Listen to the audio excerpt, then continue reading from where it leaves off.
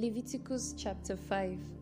If anyone sins in that he hears a public adjuration to testify, and though he is a witness, whether he has seen or come to know the matter, yet does not speak, he shall bear his iniquity.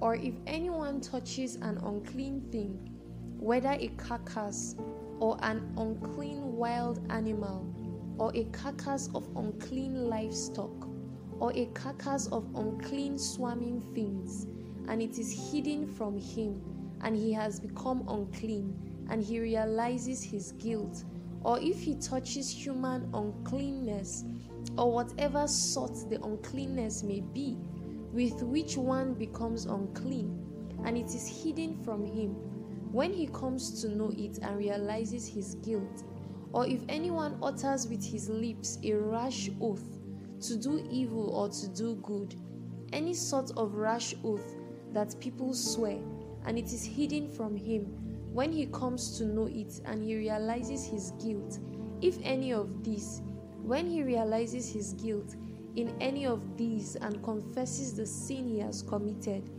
he shall bring to the Lord as his compensation for the sin that he has committed a female from the flock, a lamb or a goat for a sin offering, and the priest shall make atonement for him for his sin.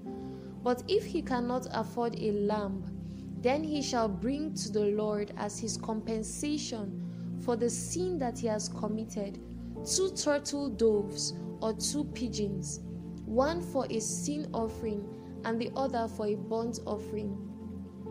He shall bring them to the priest, who shall offer first the one for the sin offering.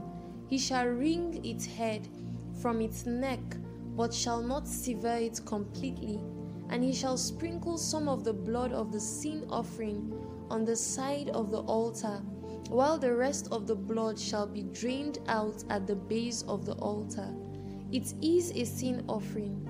Then he shall offer the second for a burnt offering according to the rule, and the priest shall make atonement for him for the sin that he has committed, and he shall be forgiven. But if he cannot afford 2 turtle doves or 2 pigeons, then he shall bring as his offering for the sin that he has committed 1/10 of an ephah of fine flour for a sin offering. He shall put no oil on it, and shall put no frankincense on it, for it is a sin offering. And he shall bring it to the priest, and the priest shall take a handful of it as its memorial portion, and burn this on the altar, on the Lord's food offerings. It is a sin offering. Thus the priest shall make atonement for him for the sin which he has committed in any one of these things, and he shall be forgiven, and the remainder shall be for the priest, as in the grain offering. The Lord spoke to Moses, saying, If anyone commits a breach of faith and sins unintentionally in any of the holy things of the Lord, he shall bring to the Lord as his compensation a ram without blemish out of the flock, valued in silver shekels, according to the shekel of the sanctuary, for a guilt offering. He shall also make restitution for what he has done amiss in the holy thing, and shall add 1/5 to it, and give it to the priest. And the priest shall make atonement for him with the ram of the guilt offering, and he shall be forgiven. If anyone sins doing any of the things that by the Lord's commandments ought not to be done, though he did not know it, then realizes his guilt, he shall bear his iniquity.